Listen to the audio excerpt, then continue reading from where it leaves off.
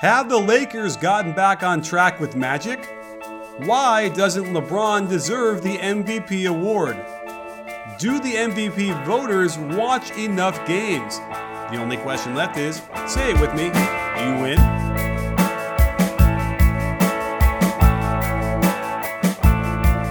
Hey sports fans, Coach Nick here, and welcome to the B-Ball Breakdown Podcast. I am pleased to bring on the show today, friend of the program, Sam Amick, an NBA reporter at USA Today, and is gracious enough to kind of, take a drive with us today. So, Sam, how's it going? Coach Nick, doing great, buddy. Long time no talk.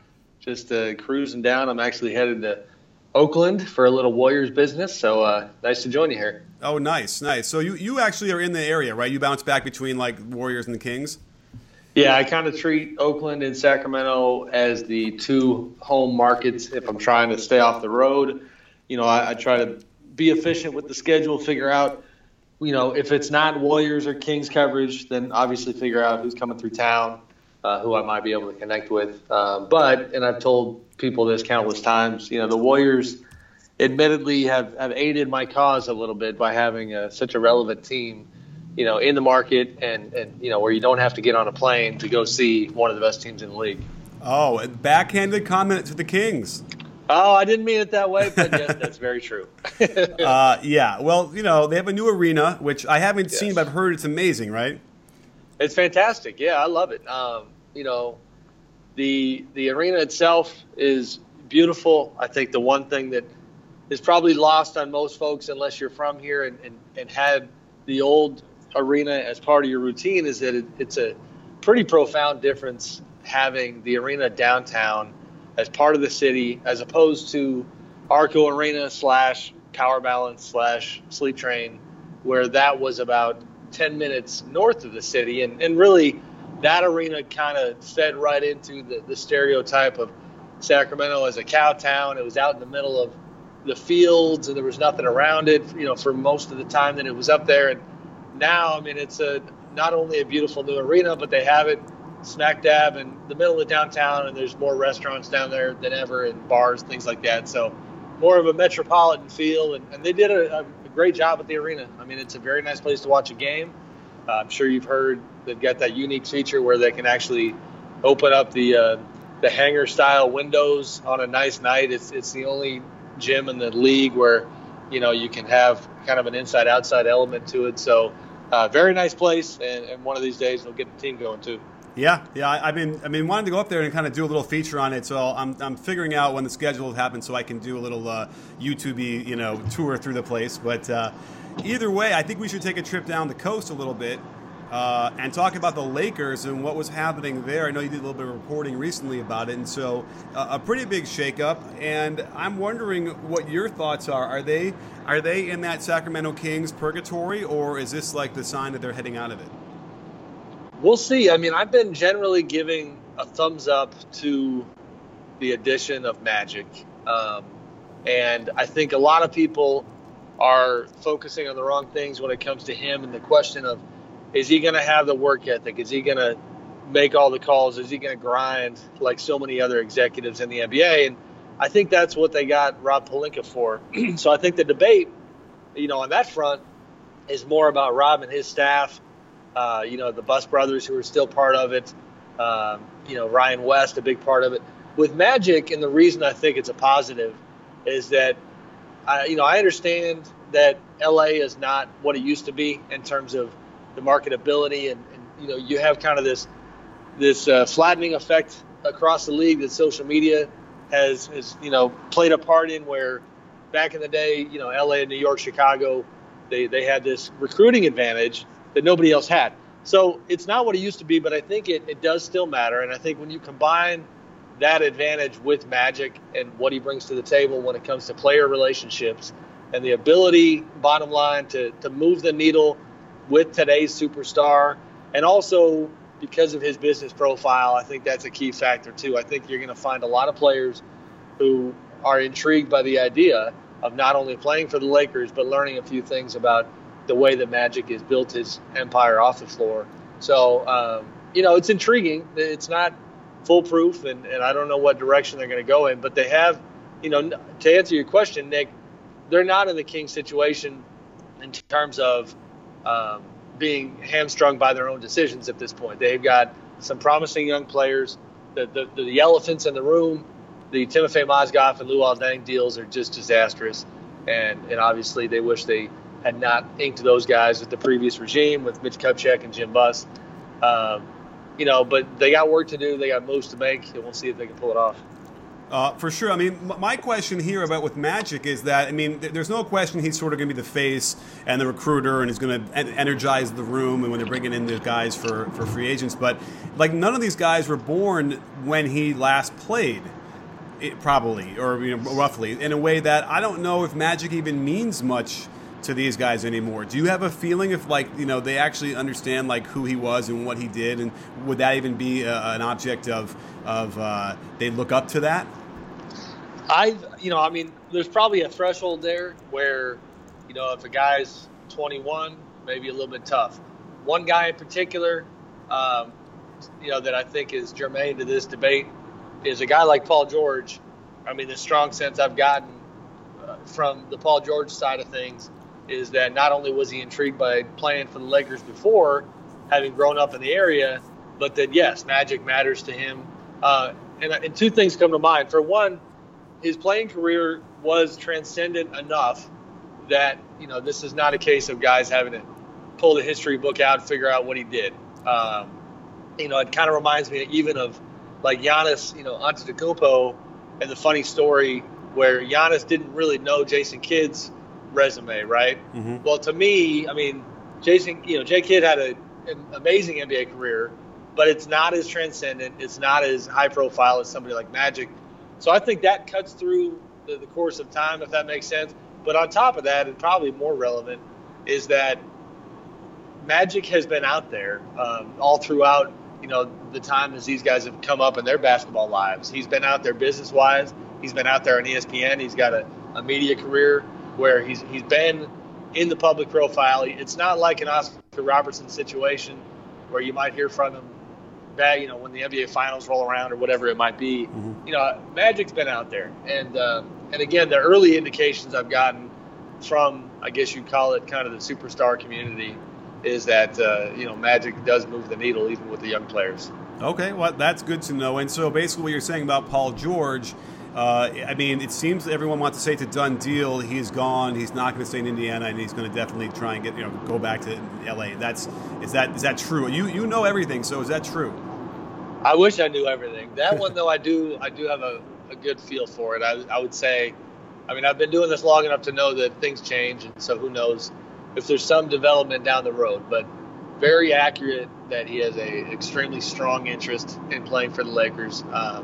He would love to win a title in Indiana, truly cares about the idea of making that kind of history as a member of the Pacers, having his jersey retired there. But unfortunately for the Pacers right now, he's clearly not seeing the vision, and he's not seeing, the avenue to make that happen. And in the absence of that, I think he gets the wandering eye. The other thing here to watch is that, the end of this year, when all NBA votes are tallied, Paul, in order to get that designated player extension that would give him roughly an extra $30 million, he needs to make one of these all-NBA teams. And so from the Pacers' perspective, I feel like that's their puncher's chance at keeping Paul and the only last hope they have. It's a little crazy that it might hinge on a media vote. But, that contract would give them something that they could offer him that nobody else could. And, if that happens, $30 million, a lot of money. So who knows if that ended up happening, but not looking great for the Pacers right now. Right. And just so we're clear, that vote has to happen for this year, right, for him to be eligible, right? Or is it next year Correct. as well? It's this year. I believe it's this year. It's one of the final two, I want to say, and I wish I had that in front of me. Okay. Yeah, but I do know, I'm talking about this year. Getting it this year would kind of give the Pacers a little bit of hope. But, I also feel like Paul's made a lot of money, and he's one of those guys that is not only at the stage of his career where you're going to want to do what's best for you long-term as opposed to short-term financial gain. I think also, and I can't speak for him, but you got this unique backstory where you had such a gruesome injury a couple summers ago when he breaks his leg, and you see your career flash before your eyes. If I was in his shoes, that would change me as a person. That would that would make me just want to do what my heart told me, even if it cost me some money. I think the way he's wired at this point in life, should probably be taken into account too. Sure. And you're kind of describing the Kevin Durant situation too, who left a lot of money on the table to follow his heart and leave his best friend, I suppose, behind. But I want to talk about our friends over at Blue Apron. They deliver fresh, high-quality ingredients, and trust me, they make a big difference. When my wife compliments me on making pork chops and miso butter with bok choy and marinated apple, don't get me wrong, I'll take all the credit, but it's really Blue Apron's simple, easy-to-follow instructions. You can customize the menu to fit your taste and schedule, and it's affordable. At less than $10 per person per meal, you'll be making savory dishes like vegetable chili and baked sweet potatoes with crispy tortilla strips. It's the equivalent of hitting a game-winning three in the defender's face every time you fire up your stove. So head over to blueapron.com/CoachNick and you'll get your first 3 meals free with free shipping by simply typing in that simple URL, blueapron.com/CoachNick. I'm telling you, this is a game changer.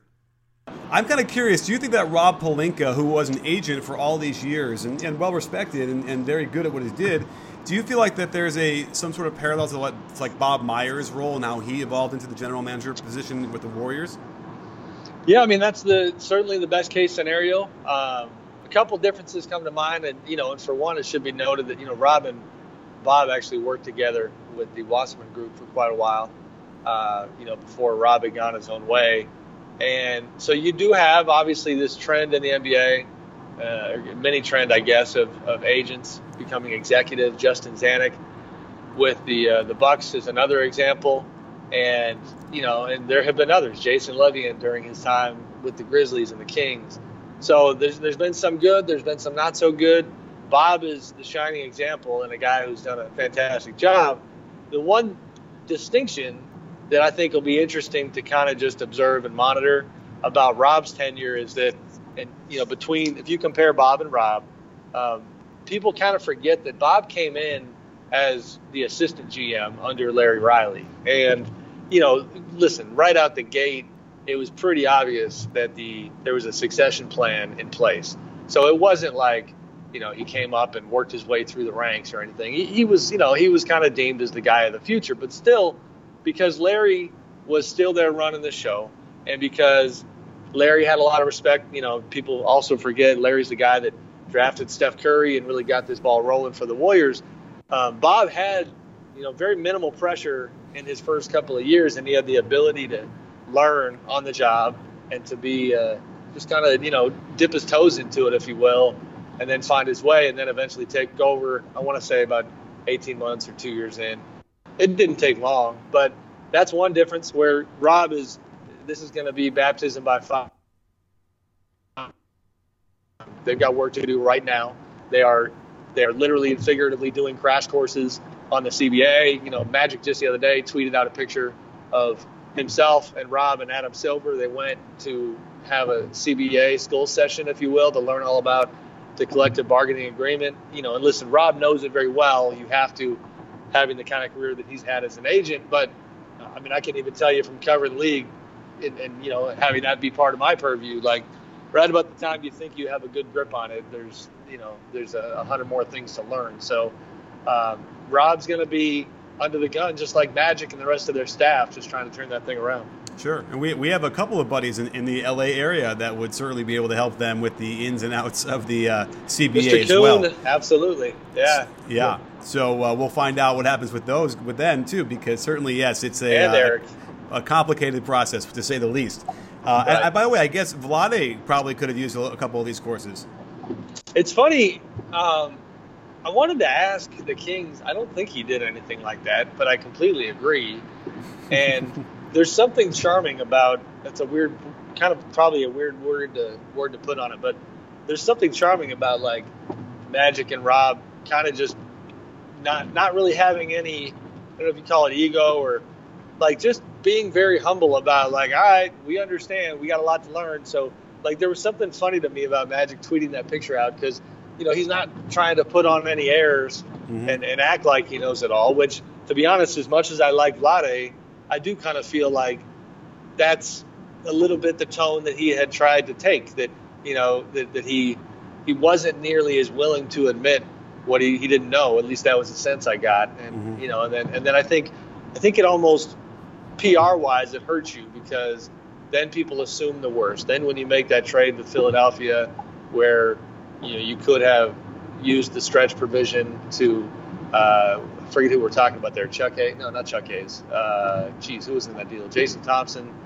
Regardless, when you didn't do a trade a certain way and people assume the worst, assume you don't know the CBA, it just turned into a bad PR situation in Sacramento. Whereas with the Lakers, they're kind of taking the transparent approach, like, we know a lot, but we have a lot more to learn, and we're going to try to find our way together. So, we'll see how it works for them. Sure. Well, let's talk a little bit about the MVP race because you also did an article about that. You seem to write an article all the time and about every different thing. So it's lots of fun things to talk about with you. And, this feels to me like it could be the first year in a long while where there are, multiple legit choices and, someone's going to be legitimately angry at the result or more than a few. So what is your take? I know you want to argue for everybody and they all have good arguments, but come on, give us lay it on the line here. Who do you think should win or how about this? Maybe not even who you think, but as these narratives take hold, and a lot of times you can read the tea leaves easier, who do you think is going to win it? I think James Harden's going to win it. That's what I would say right now. Now, partly, anecdotal discussions with fellow reporters, but also, and to give credit where credit is due, a friend and colleague of mine, Tim Bontemps of the Washington Post, had done a straw poll last week. Now, granted, the disclaimer that he gave was that he polled 104 media members. And if anybody doesn't know, the MVP award is voted on by the media. But I don't know the breakdown in terms of how many of that 104 were actual voters, because he did make the distinction that they were not all actual voters. I will have a vote. But I feel like Harden is out in front, and I feel like everybody is waiting to see if the Thunder can get into the top four, top five. Top four is going to be very hard. Top five is possible. Because, whether or not people think it's fair, collective success is always a part of the equation. And the Rockets are the funny thing here is that being third in the West, if you put that in historical context, it's typically pretty hard to be the MVP if you're not a top two team in your conference.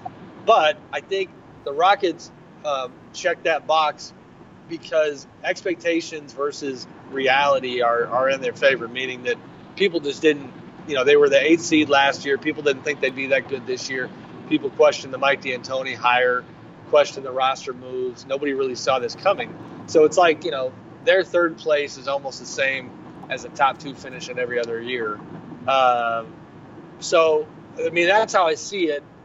But I'm fascinated by the debate in general, Nick, because, yesterday I did an NBA TV hit with Jared Greenberg and Isaiah Thomas. And Isaiah had sat there, he had given his vote, his perspective on why Kawhi Leonard should be the MVP. And I've run into a lot of executives and really like big-time NBA names who feel like it should be Kawhi. So, the vote's going to be fascinating. If I was handicapping it, I think it would be James, Russ, and probably Kawhi and then LeBron coming in fourth at this point. But, we also have 10 or 12 games left, whatever it is. And, I think these moments late in the season actually still do matter too. Okay, that's interesting, and I agree. You guys also did a different kind of poll where you actually went into the front offices to ask those people, and I think that, if I'm not mistaken, Harden also was the leader, but not by a lot, but he was the leader in that poll as well, right? Yeah, he will. Trip about the poll that I had done was 30. I think by the end of it, 32 execs. A few of them rolled it late.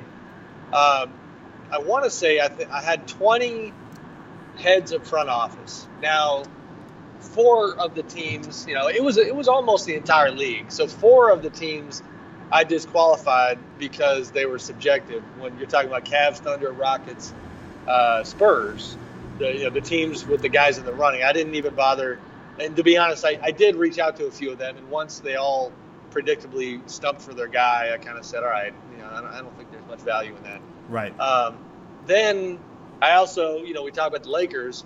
I had made another exception, or a disexception, I guess, for Rob Pelinka because he was James Harden's agent. I felt like asking him, what he thought was going to be pretty obvious that he would want James to be the guy. So that's, that gets you down to 25 potential heads of front office. And by the end of it, I think we had 22 chiming in. One of the teams said they just couldn't make up their minds, the GM at that spot. So, but what was weird is that, yes, James was out front, but, you had different takeaways between the head of the front office and guys who are maybe assistant GMs or lower level guys in the front office. Not a lot of LeBron support. One guy out of 20 in the first voting had voted for LeBron, but then you had a bunch of LeBron love from other guys who were not the head of the front office, if that makes sense. I'm kind of giving it to you in circles here, but, interesting stuff. Yeah, and that's the other thing I find fascinating about LeBron is that, I get it. There's some sort of MVP fatigue. We've seen that across the board from, Michael Jordan could have won a lot more, I'd imagine, and we've seen it in the past for other players as well. So I get it. I mean, I guess Kareem could have, probably won more than I think the 6 that he won. So that makes sense to me. But I don't know. I'm watching him play, and I'm looking at this. It's what compels me to want to choose him is the minutes per game that he is playing. I mean, it's now it's a controversy because they're trying to rest these guys and play, but the bottom line is he's playing a lot of games. He's playing more minutes than he ever has, and he's still doing this. And I think for some reason that's compelling to me. Is there any late season push here that's going to finally get him back to? I mean, you have to imagine he should be at least in the top 2 of the picks, right? I don't know. I don't see it. I don't see him. You talking about top 2 MVP pick? Yeah, I don't know. I mean, if LeBron, I don't know why LeBron would be 4th. Is all I'm saying. 2 things come to mind. The Cavs as a group. This is not a very impressive title defense regular season. They're a pretty weak top seed in the Eastern Conference. Now injuries have played a part. You lose Kevin Love for a long time. You lose J.R. Smith. I get all that, but I felt like they missed an opportunity, or LeBron did, to seize the narrative for the MVP race when they started dropping games recently. They hadn't been playing that well. Their defense, and I think this kills him a lot. Everything you're saying is true. I keep highlighting the fact that for all the focus on Russ and the triple-double average and historic element of what he's doing, LeBron, and this is for James too, but here's a stat that I keep trying to share. LeBron's current numbers, and I don't have them in front of me, but I'm talking points, rebounds, and assists. There's a historic element to what he's doing as well. Oscar Robertson has reached those marks, those averages 5 times, and Michael Jordan is the only other guy to have done it. And MJ, as great as he was, only did it once. So I feel like Russ should not be the only guy who is being given some love and some credit for making history here, because the other one is Harden, and his numbers, it's also Oscar Robertson, but it happened twice instead of once. And one season of crossover there, 61-62, where Oscar averaged a triple-double. But so that's the positive stuff with LeBron. The negative stuff is that we know that in any given moment he could lock down anybody in the NBA defensively, but I think it's a bad look for him that as a guy who can defend at a high level and is the captain and the leader of that team, that they have the 21st rated defense in the league. It's just not impressive. That matters to me. If you look at to compare it to Harden's candidacy, we all know James is terrible defensively, but there's an element of respectability to have the Rockets, I think, currently sitting around 13th or 14th. Yeah. In defensive rating. For them, that's pretty decent. Same thing with the Thunder, where they most of the year they've been top 10, I think around 9 in defense. It reflects poorly, I think, on LeBron that whatever part he's played in the collective effort defensively, that they're as bad as they are. Ah, that's a great point. And, as a coach, it frustrates me because, right, that they'll turn it on and they'll suddenly find their lockdown defense. And you're not supposed to be able to do that. But they're in the East, and and LeBron is LeBron, and I get that totally. And in fact, I'm gonna have to do a breakdown on the Cavs defense to kind of explain exactly what's going on there, because it's got to be one of their their lowest rating in a long, long time. And I get it. And I do know that one thing that can really help is Harry's Razors, a place to get high quality razors to shave your face. The trial set came to my door in a cool package with shaving gel, 4 razors, an easy-to-hold handle, and an even cooler story about their founders, Jeff and Andy, who literally bought their own factory to make razors for $2 a blade, half of what you'd pay when going through the hassle of driving to the drugstore, waiting for the dude to open up the special locked case, since I guess there's a black market for stolen razor blades or something, and that's if you even remember to buy them while you're getting shampoo and soap and everything else. So head over to harrys.com/Coach Nick and you'll get their trial set for free. There's a small shipping fee and you'll get a truly great shave out of it, and you'll always have that smooth shave and soft skin. That's harrys.com/Coach Nick to have all of your shaving needs delivered right to your door, and you'll have a shave as smooth as a crossover step back, pull up, swish. Now, we're talking about Russ for a second, the triple doubles, and from what I've heard around the league, it sounds to me like Russell Westbrook's primary motivating factor on the court is triple doubles. And the only question I have is that a bad thing? They win when he gets them, you know what I mean? Like, that's kind of, that's kind of where I stand on it. Hey, Nick, I hate to hit the rewind button on our debate, but I want to add one quick point. I know you're the host and I'm breaking the rules. Go right ahead. I'm hijacking it here. On the LeBron front, and admittedly, I probably not the safest thing, but I had looked it up as I was driving here real quickly. You mentioned the minutes, right? Yes, a ton of minutes considering his age, considering how many trips to the finals in a row we're talking here. So, I get that this is a little bit of a skewed number, but he's playing essentially the same number of minutes as he did in his first 8 seasons in the NBA. This mark, minutes per game wise, it was either this mark or higher in his first 8 seasons. Now, I know that's kind of silly because he's so much younger, but I feel like that subplot has been overplayed a little bit. Like, in general, around the league, individual players' playing time is down. So anyway, just as a kind of a caveat to the minutes thing, it's a lot of minutes, but he's also taking games off, and and that doesn't sway me a ton on the LeBron front. Now, to your question on Russ, it's a pretty nuanced topic. I don't know where I fall on it, other than to say what I already did, which is if their record was mediocre or even close to mediocre when he had a triple-double, then that would really kind of take some air out of the balloon. But they have a fantastic record when he gets triple-doubles. And that kind of accusation of him chasing them, it feels a little bit hollow to me, because the inherent nature of a triple-double is helping your teammates. You know what I mean? Like, we should all be so lucky to have teammates who are chasing triple doubles, because that means I'm getting spoon fed. That means he's hitting the glass. If you're stealing the rebounds, and this has been dissected in a really smart way by some of my colleagues, the idea that with rebounds in particular, Enes Kanter, Steven Adams, a lot of times they do get out of Russ's way. And so at first you had people feeling like that was selfish. That was not the right way to play the game. But then you understand that the way that the Thunder get out on the break, it's advantageous for Russ to be the guy with the ball immediately, and you lose that little hiccup in time, whatever it might be, 0.7 seconds, 1.2 seconds, whatever, where the guy who got the rebound would have to pass it off to Russ.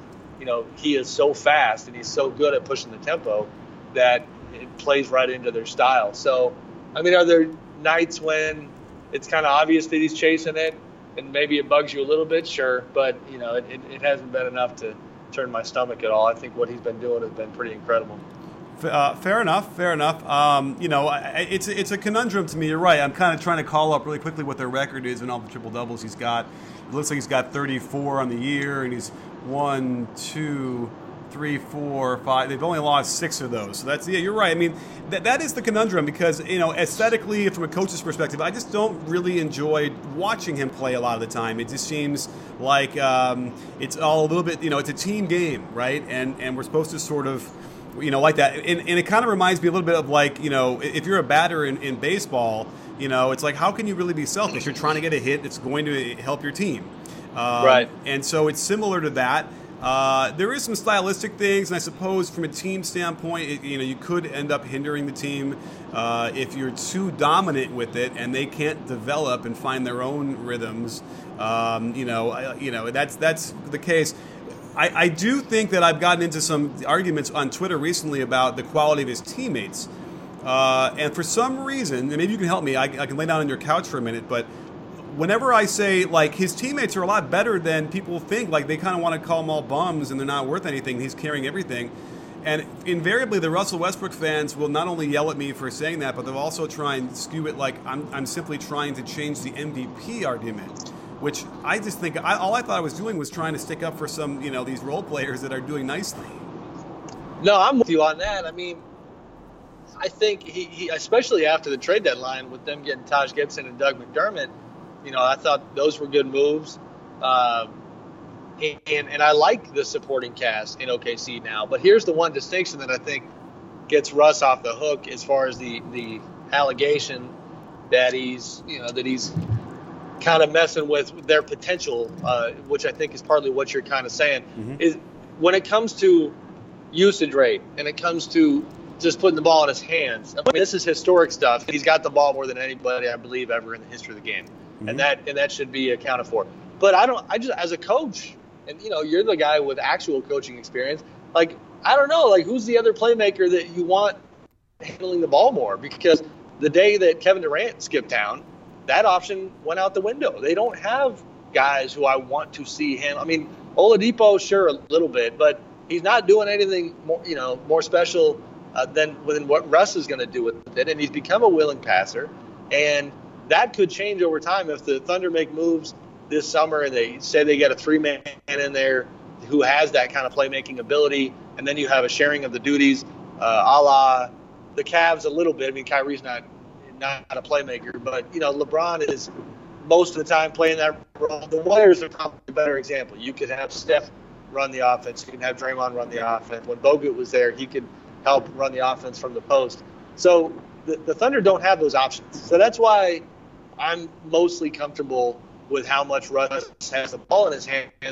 Listen, with me on usage rate, the hypothetical of whether or not James or LeBron or Kawhi could do similar things if they had the ball in their hands that much, I think that overlooks the idea that Russ's motor is, another aspect of his game that needs to be credited, needs to be appreciated, because I've had coaches tell me that those other guys might not be able to do what he does every single day on the second night of back-to-backs, not resting. He corrected some local OKC media the other day when they had acted as if he had rested several times during his career. It's a very short amount of times that he's ever rested. He's not one of those guys that rest and then he'll give you, every ounce of energy that he has on the second night of the back-to-back. I saw that earlier this year when they had a Portland, Utah back-to-back, and just kind of marveled at the fact that he still goes 100 miles an hour every minute he's on the floor. So, he's an interesting case study, very, kind of controversial, fun to debate about.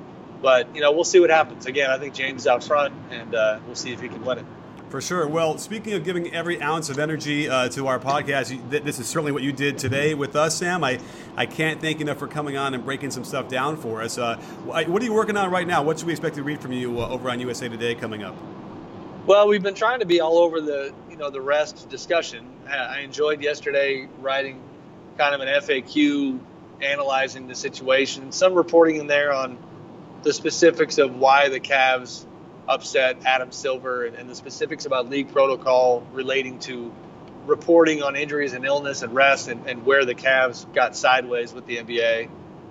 That issue is not going away. April 6th all of a sudden is a lot more interesting. The Board of Governors meeting where they're going to have a pretty robust discussion on this topic. I think it's an interesting moment for Adam Silver because he has been accused, the longer he's been in office, so to speak, of being very productive and fantastic for the league, but after the Donald Sterling saga, not necessarily a Stern-like, a David Stern-like disciplinarian.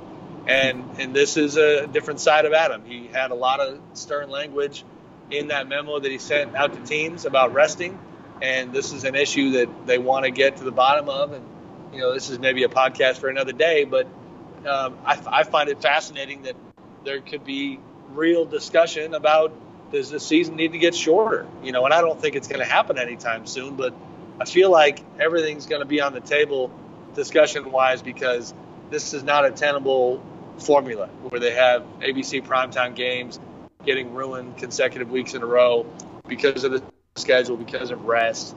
I think Adam is, he's hearing from the TV partners, maybe even hearing from the Vegas folks who, have a lot of money funneled in one direction on a certain game. And then next thing you know, guys sitting, it changes everything. So interesting stuff. And that topic's not going away anytime soon. For sure. I mean, I think that one of the easiest ways to do it is not necessarily shorten the season in games, but just lengthen it so they don't have to have as many back-to-backs and 4 games in 5 nights. And it looks like they're already taking steps to do that as it is. But, I would wish, I guess, we could start even earlier because we're already into like the end of October, which is crazy to start a season for a winter sport, and then going into June. But, it seems to me that would be the only way to do it. It's just simply because no one's going to cut games, right? I think the only way is to add another like 7, 8, 9 days to the season and try and then budget those games better. No, I agree. I'm intrigued though by the idea that everybody assumes that if you cut games you lose revenue, and I'm kind of starting to feel like you got to be a little more creative than that and remember that the NFL, take a page out of their book and remember that appointment viewing is potentially incrementally more profitable than what the NBA has now. I'm a guy who covers the NBA, and there are countless games every week where I feel like I should watch them. I probably need to watch them, and I don't really want to watch them because there are so many. You know what I mean? Like, but then you have the other ones like, oh boy, the Warriors are in Oklahoma City. It's appointment viewing, and you stop what you're doing, and you watch every minute of it. And guess what? You watch the commercials, and then if you got more eyeballs on those commercials, then that's profits, that's revenue. I'm not one of those people that buys into the idea that if you cut games, you cut revenue. I think, if you did it the right way, again, taking just a page out of the NFL's book, I think that's got to be remembered because the oversaturating the market with content, with inventory, I don't think is the way to go. I hear you. That's a really great point as well. And I think what you're also saying is, we can quote you on this, right, where you hate watching when the Orlando Magic play the Phoenix Suns. Have they ever played? Because I've never watched that game. That would be the example I think that we're talking about. I hear you and then really quickly, because, you guys are all in charge of voting for all the MVPs, and, it's impossible for you to watch all the games. And I think there's a big backlash at this point on a lot of the voting of this stuff because it definitely tends to feel like not enough games are being watched by the decision makers in this. And I don't know, do you feel that way? I do. And I think, I know this is going to sound biased, but I've got incentive to cover as much ground as possible, right? Because I cover the whole league in terms of watching. And so, you do have to take pride in doing your homework and not just paying attention to only ABC primetime games. What I think, and I've been in this position too, what is challenging sometimes, like when I covered the Kings in Sacramento, and you got your eyeballs on one team all the time, and sure, you see the opponent, you see who they're playing. I think those are when the voters that are coming from specific markets where, say you're in Houston and you see James Harden every day. I mean, I guarantee you the votes coming out of OKC and Houston and San Antonio and Cleveland, are going to be pretty heavily favored towards those particular MVP candidates because, that's just human nature. So it's hard to cut through all that. I certainly don't think, I don't know what the solution is, but again, the inventory, if you will, on games and action it's pretty tremendous. There's a lot of NBA basketball being played all week long, all year long, and it's tough to keep on top of all of it. Yeah, I mean, I say this all the time. All I do all day is watch NBA games, and I still haven't seen, I haven't seen the Magic or the Bucks or the Suns play in months. So, right, you know what I mean? I might catch a highlight, but I haven't seen any significant, meaningful minutes of a lot of these teams. And yet you have other guys who are going out there and getting on different media platforms and talking like they are. And it's interesting. It is, for sure. I mean, when I went down to LA recently, I had a little bit of humble pie on that front where certain developments that I thought were new, I had local beat writers kind of give me a hard time, like, no, that happened 6 weeks ago. Well, all right, I guess I'm not watching the Lakers that closely right now. Yeah. And I had to kind of fix that. So, it's there's only so many hours in the day, and I think that's always going to play a part. Yeah. I mean, I interviewed CJ McCollum last week, and I was talking about what it's like to play in New York against the Nets, and it turned out it was in Portland, the game. So yeah. I was way off when I was watching that highlight. So, well, anyhow, Sam, I can't thank you enough for coming on the show today and breaking some really great stuff down for us across the board. And we'll have to catch up with you real soon. Sounds good, Nick. Good to talk to you. Thanks, buddy. You got it. And don't forget, sports fans, at B-Ball Breakdown, not a channel, we're a conversation. You in? Are you in, Sam? I'm in, Nick.